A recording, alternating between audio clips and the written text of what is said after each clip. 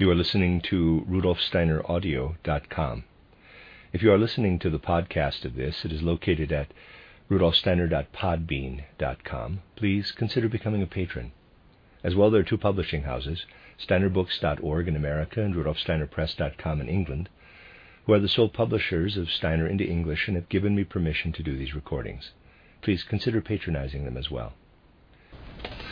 A reading of The Redemption of Thinking by Rudolf Steiner. This is Appendix 4, entitled The Two Paths of Dionysius the Areopagite, and see Lecture 2, page 63. The modern mind must not dismiss this apparently complicated theory as a paradoxical invention of a subtle philosophic brain. Dionysius is relating factual mystic experience, and the complication results from having to try to express it in terms of ordinary physical consciousness in a pre-scientific age. In regard to the two paths of Dionysius, it is the universal experience of all mystics that the vision of the divine absolute cannot be reached by sense experience or by logical thinking based on sense experience. Modern science has carried sense experience to a range undreamt of by Dionysius or the scholastics, but it has never arrived at the divine, or what it would call, quote, the ultimate explanation of the universe, close quote. Occasionally it has thought it had arrived at this goal, but further observation soon disproved its hypothesis. The subtle thinking of the scholastics would have disproved it at once, without further observation. If then man is to find the path to the absolute, he must learn to tread the, quote, path of unknowing, close quote, the path of knowledge which is not derived from sense experience. This he can only begin to do by the way of regular concentrated meditation, abstracting himself as far as he can from his connection with the world of sense experience. Sooner or later he will find himself on that negative path, having awakened his own dormant spirit faculties. But now he is in an unfamiliar country. The old landmarks have disappeared. His accustomed sense of direction no longer works. Dangers and deceptions confront him with which he is ill-equipped to deal. And the further he advances, the more incomprehensible his experience becomes. For a man to walk only on that path may easily end in disaster, or at best in vague and unrelated emotional experiences. To have his feet upon the ground, he must also have followed the other path of sense experience. For as Dionysius put it, quote, unless a man treads the path of reason, he will not get to God at all, close quote. The man, however, who only treads the path of reason and science, seeking to derive from his sense experience every possible indication of the absolute, divested in thought of its material forms of manifestation, in the end finds himself confronted by an emptiness, void of material phenomena, but also void of any discoverable trace of God, void of all but the abstract absolutes he has extracted from sense experience, now only names or words. The void, too, is also a great darkness, and like Omar Khayyam, he turns back with a shrug of his shoulders to sense experience. But if he persistently treads both paths, his experience will be different. His reason and power of judgment are deepened by the scientific path of observation, and this enables him to move more certainly on the spiritual path of meditation. Above all, it trains him in the habit of letting the spiritual phenomena speak for themselves, the scientific habit of sitting down patiently before the facts and not hurrying into hypothetical explanations. On the other hand, his actual knowledge of supersensible reality on the path of unknowing gives him a different approach to the facts of sense experience.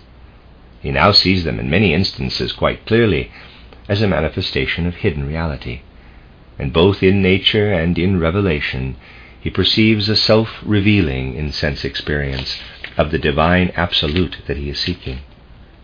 When he arrives at the limit of sense experience, the abstracted perfections, or as they are more usually called, the universal concepts, which he has derived from sense experience, are now not mere names or words, but thought realities pregnant with spirit content.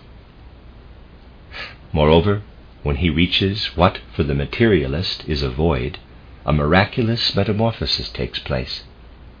Because he has trained his spiritual faculties on the path of meditation, he finds himself in conscious awareness of the world of spirit realities that are manifested in sense experience.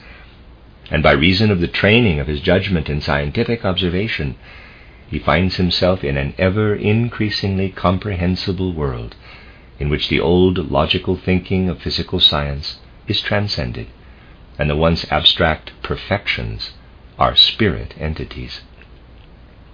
The two paths have met, and each is illuminated by the other. They have now become one path that leads straight to God. It was to a task like this that Rudolf Steiner devoted his life in our scientific age. His task was twofold. Firstly, to explore more and more deeply, but with clear, self-conscious thinking, the hidden realities of the world of spirit, which he knew by direct experience. And secondly, to find forms of thought and expression in which he might, with the same scientific exactness, set forth his supersensible experiences and relate them to the experiences familiar to physical consciousness.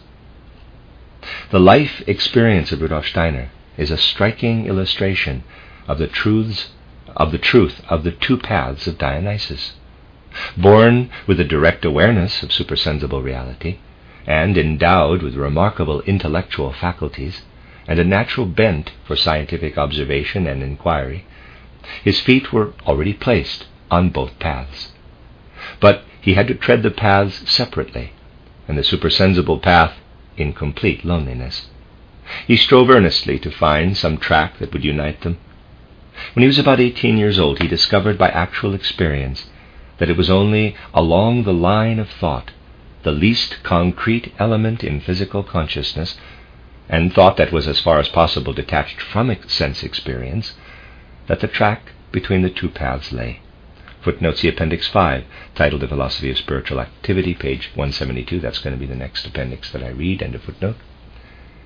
But it was not until his 36th year, in 1897, that Steiner found the full answer to his quest.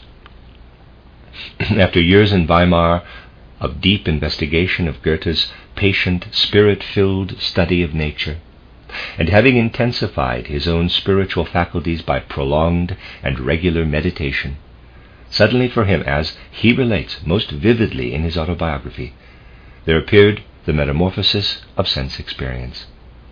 In meditation upon the phenomena of nature, he became vividly aware of the supersensible realities of which they were the manifestation or expression. His range of supersensible experience now widened to that vast revelation given by the spirit world to man in the physical world of space and time. The two paths had met, and meeting, each had enriched the other, and the way lay straight ahead. Swiftly he passed from imagination to inspiration and on to intuition. He realized in actual experience what Spinoza had declared to be true when he said that, quote, from the peak of spirit vision we can comprehend the whole historic process which is involved in the evolution of mankind, close quote. But the vision went further still.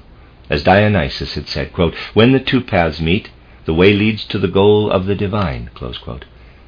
Spinoza's words were verified. Quote, intuition changes into theophany, the vision of God himself, close quote.